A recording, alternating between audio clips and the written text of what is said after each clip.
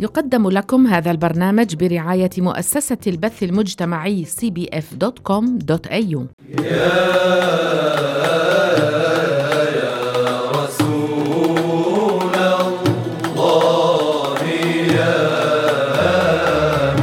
مشاهير وأولياء في تونس.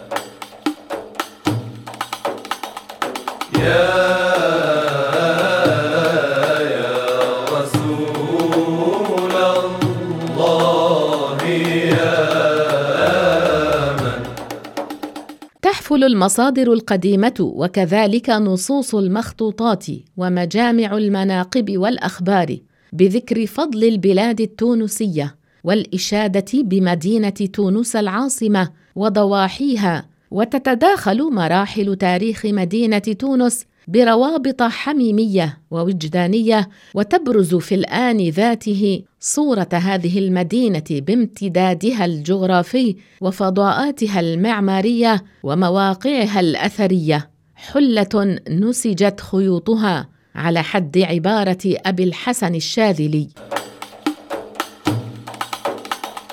حفل التاريخ الإسلامي بذكر سير كثير من القادة العظام الذين سطروا ملاحم البطولة والفداء في مسيرة الفتوحات الإسلامية التي انطلقت لنشر الإسلام في ربوع المعمورة.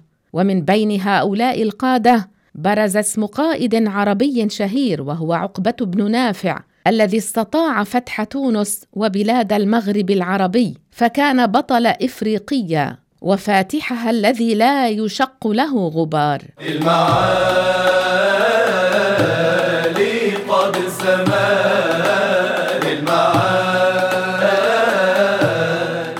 عقبة بن نافع القرشي الفهري الأمير الذي أنشأ القيروان وأسكنها الناس، كان ذا شجاعة وحزم وديانة، لم يصح له صحبة، شهد فتح مصر واختط بها.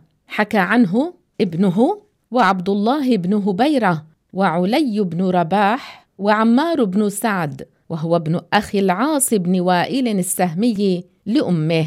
قال الواقدي: جهزه معاوية على 10,000 فافتتح إفريقيا واختط قيروانها، وكان الموضع غيضة لا يرام من السباع والأفاعي، فدعا عليها فلم يبق فيها شيء، وهربوا حتى إن الوحوش لتحمل أولادها. فمما ورد أنه نادى في الموضع الذي يريد أن ينزل فيه: إنا نازلون فاضعنوا، فخرجن من جحورهن هوارب.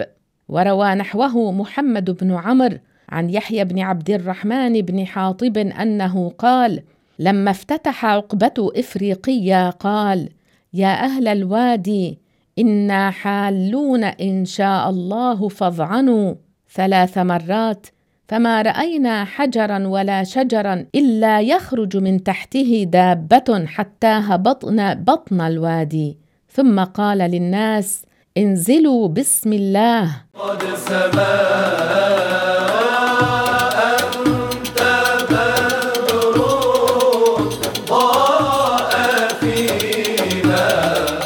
وعن مفضل بن فضالة أنه قال: كان عقبة بن نافع مجاب الدعوة. وعن علي بن رباح أنه قال: قدم عقبة على يزيد فرده واليا على المغرب سنة 62، فغزا السوس الأدنى ثم رجع، وقد سبقه حل الجيش، فخرج عليه جمع من العدو فقتل عقبة وأصحابه. وقال ابن يونس: قتل سنة 63 رحمه الله تعالى. قد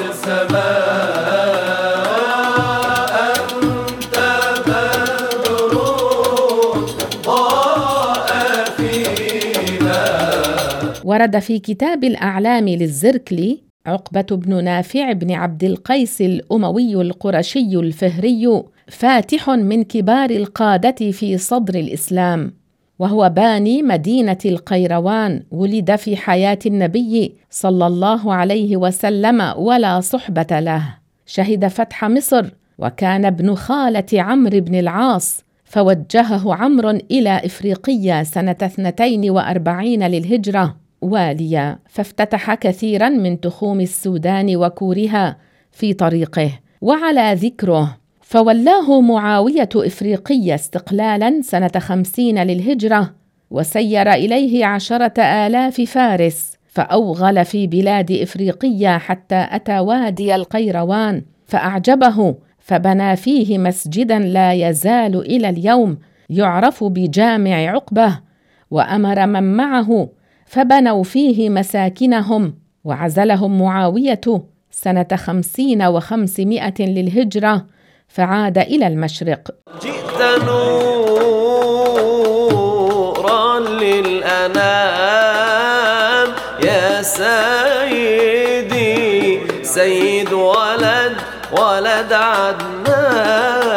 لما توفي معاوية بعثه يزيد واليا على المغرب سنة 62 للهجرة، فقصد القيروان وخرج منها بجيش كثيف، فتح حصونا ومدنا، وتقدم إلى المغرب الأقصى، فبلغ البحر المحيط وعاد. فلما كان في تهودة من أرض الزاب، تقدمته العساكر إلى القيروان، وبقي في عدد قليل، فطمع به الفرنج فأطبقوا عليه فقتلوه ومن معه.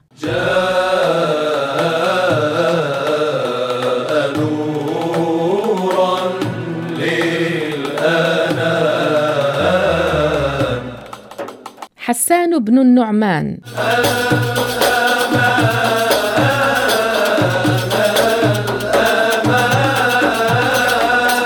حسان بن النعمان الأزدي الغساني من أولاد ملوك غسان، وهو قائد من المشهورين في الفتوحات الإسلامية. كان يلقب بالشيخ الأمين، ولي إفريقية في زمن معاوية بن أبي سفيان، ثم كان عاملاً على مصر في أيام عبد الملك بن مروان.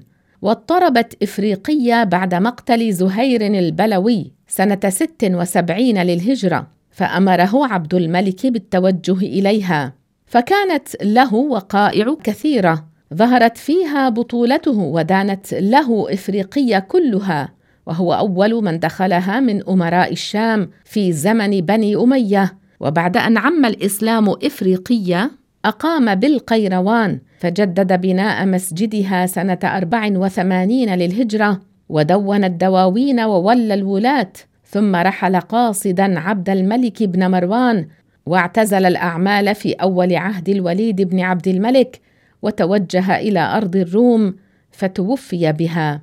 ورد في كتاب الأعلام للزركلي أمير العرب، فقيل إنه حسان بن النعمان بن المنذر الغساني، وكان بطلا شجاعا غزاء، افتتح في المغرب بلادا، وكانت له في دمشق دار كبيرة. صالح البربر وقرر عليهم الخراج، وحكم على المغرب نيفا 20 سنة، وهذب الإقليم، وكان يدعى الشيخ الأمين لثقته وجلالته. وأما أبو سعيد بن يونس فأرخ موت حسان سنة 80، رحمه الله رحمة واسعة.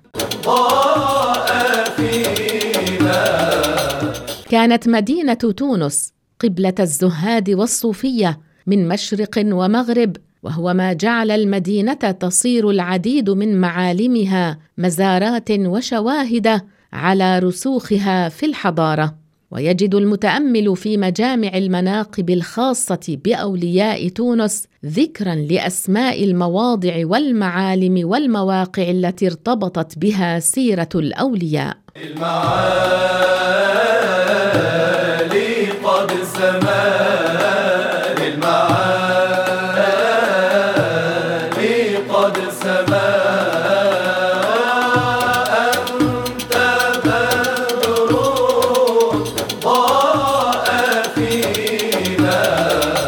صحابة دخلوا تونس، منهم جبلة بن عمرو الأنصاري أخو أبي مسعود الأنصاري، شهد فتح إفريقية سنة 50.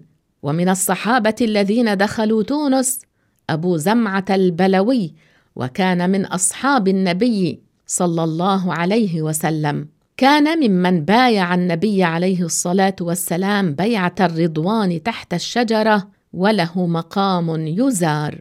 زهير بن قيس البلوي قال ابن يونس: يقال إن له صحبة شهد فتح مصر وقتلته الروم ببرقة سنة 76. سفيان بن وهب الخولاني حضر حجة الوداع وشهد فتح مصر وإفريقية وسكن المغرب سنة 78.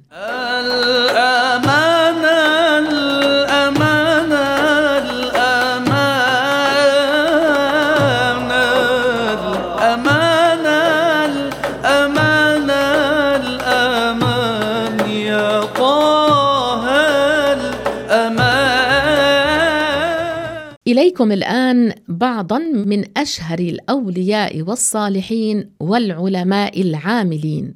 جئت نوراً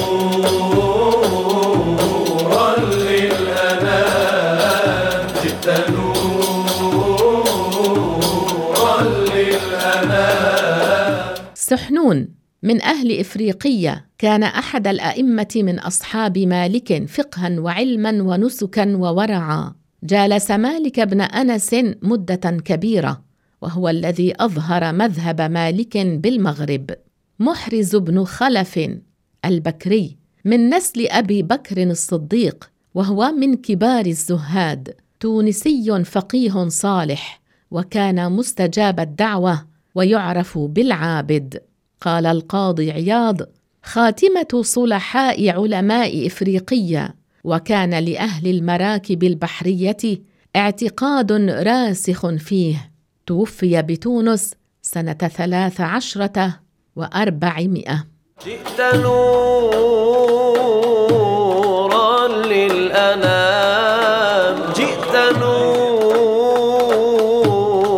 للأنام. الفقيه الأصولي أبو القاسم يعرف بابن زيتون، قاضي الجماعة بتونس، والملقب بتقي الدين. يكنى أيضاً بأبي الفضل، ولي قضاء تونس مرتين، وتوفي سنة 30 و700.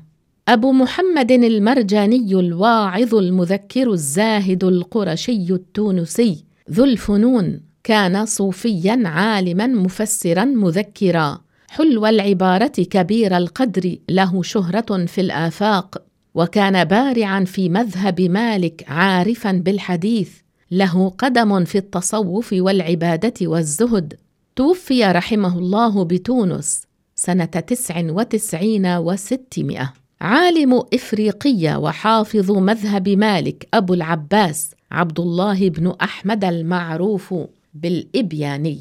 عبد العزيز بن إبراهيم بن أحمد القرشي التميمي التونسي أبو محمد نزيل تونس، كان رحمه الله حبراً صوفياً وعالماً فقيهاً جليلاً، عرف بابن بزيزة، الإمام العلامة المحصل المحقق الفهامة، الحافظ للفقه والحديث والشعر والأدب، الحبر الصوفي، كان في درجة الاجتهاد، ودفن بمقبرة سيدي محرز.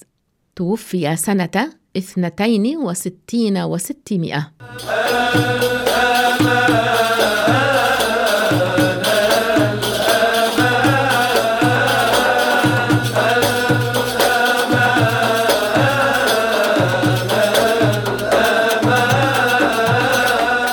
أبو سعيد خلف بن عمر القيرواني، شيخ الفقهاء وإمام أهل زمانه في الفقه، من أهل إفريقية، لم يكن عنده رياء ولا تصنع، مع تواضع ورقة قلب وسرعة دمعة وخالص نية. توفي سنة 71 و300. ابن التبان أبو محمد عبد الله بن إسحاق المغربي، عالم القيروان وشيخ المالكية، الفقيه الإمام، كان من العلماء الراسخين والفقهاء المبرزين، ضربت له أكباد الإبل من الأمصار لعلمه، وكان من أحفظ الناس بالقرآن والتفنن في علومه مع فصاحة اللسان، وكان مستجاب الدعاء، رقيق القلب، غزير الدمعة، عالماً بالفقه والنحو والحساب. توفي سنة 71 و300. من أهل القيروان ومن أوتاد المغرب أبو عمر البهلول بن راشد كان من أهل الفضل والعلم والورع، معروفا بذلك مع العبادة والاجتهاد. قال سحنون: كان البهلول رجلا صالحا ولم يكن عنده من الفقه ما عند غيره. توفي سنة 83 و100. الفقيه المقرئ أبو محمد مكي بن أبي طالب القيرواني ثم الأندلسي القرطبي المالكي، أصله من القيروان نزيل قرطبة، غلب عليه علم القرآن وكان من الراسخين فيه. توفي سنة 37 و400، وغيرهم كثير.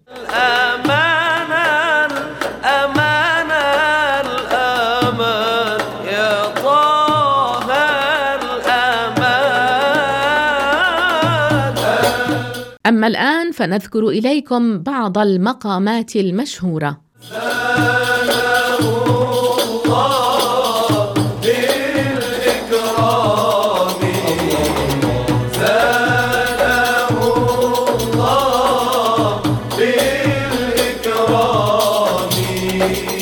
من مقامات الأولياء مقام أبي سعيد الباجي، وهو ولي عالم له مكانة اجتماعية وعلمية ودينية مهمة، جعلته مقصد الزائرين إلى تونس من أهل العلم والصلاح. ومقام سيدي إبراهيم الرياحي، ومقام زياد بن أنعم، ومقام أحمد بن عروس، مقام ابن فندار أبي عبد الله محمد بن فندار المرادي الفقيه المعروف بسيدي بوفندار. ارتحل إلى تونس ودرس بها، ثم رجع إلى القيروان فانتفع الناس بعلمه. تولى القضاء ببلده القيروان ثم بقفصة.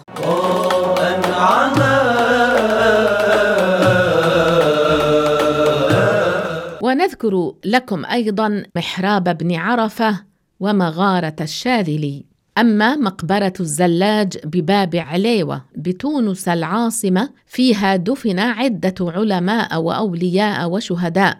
وبمرتفعها مسجد القطب سيدي أبي الحسن الشاذلي، وبها المغارة التي كان يختلي بها لما أقام بتونس.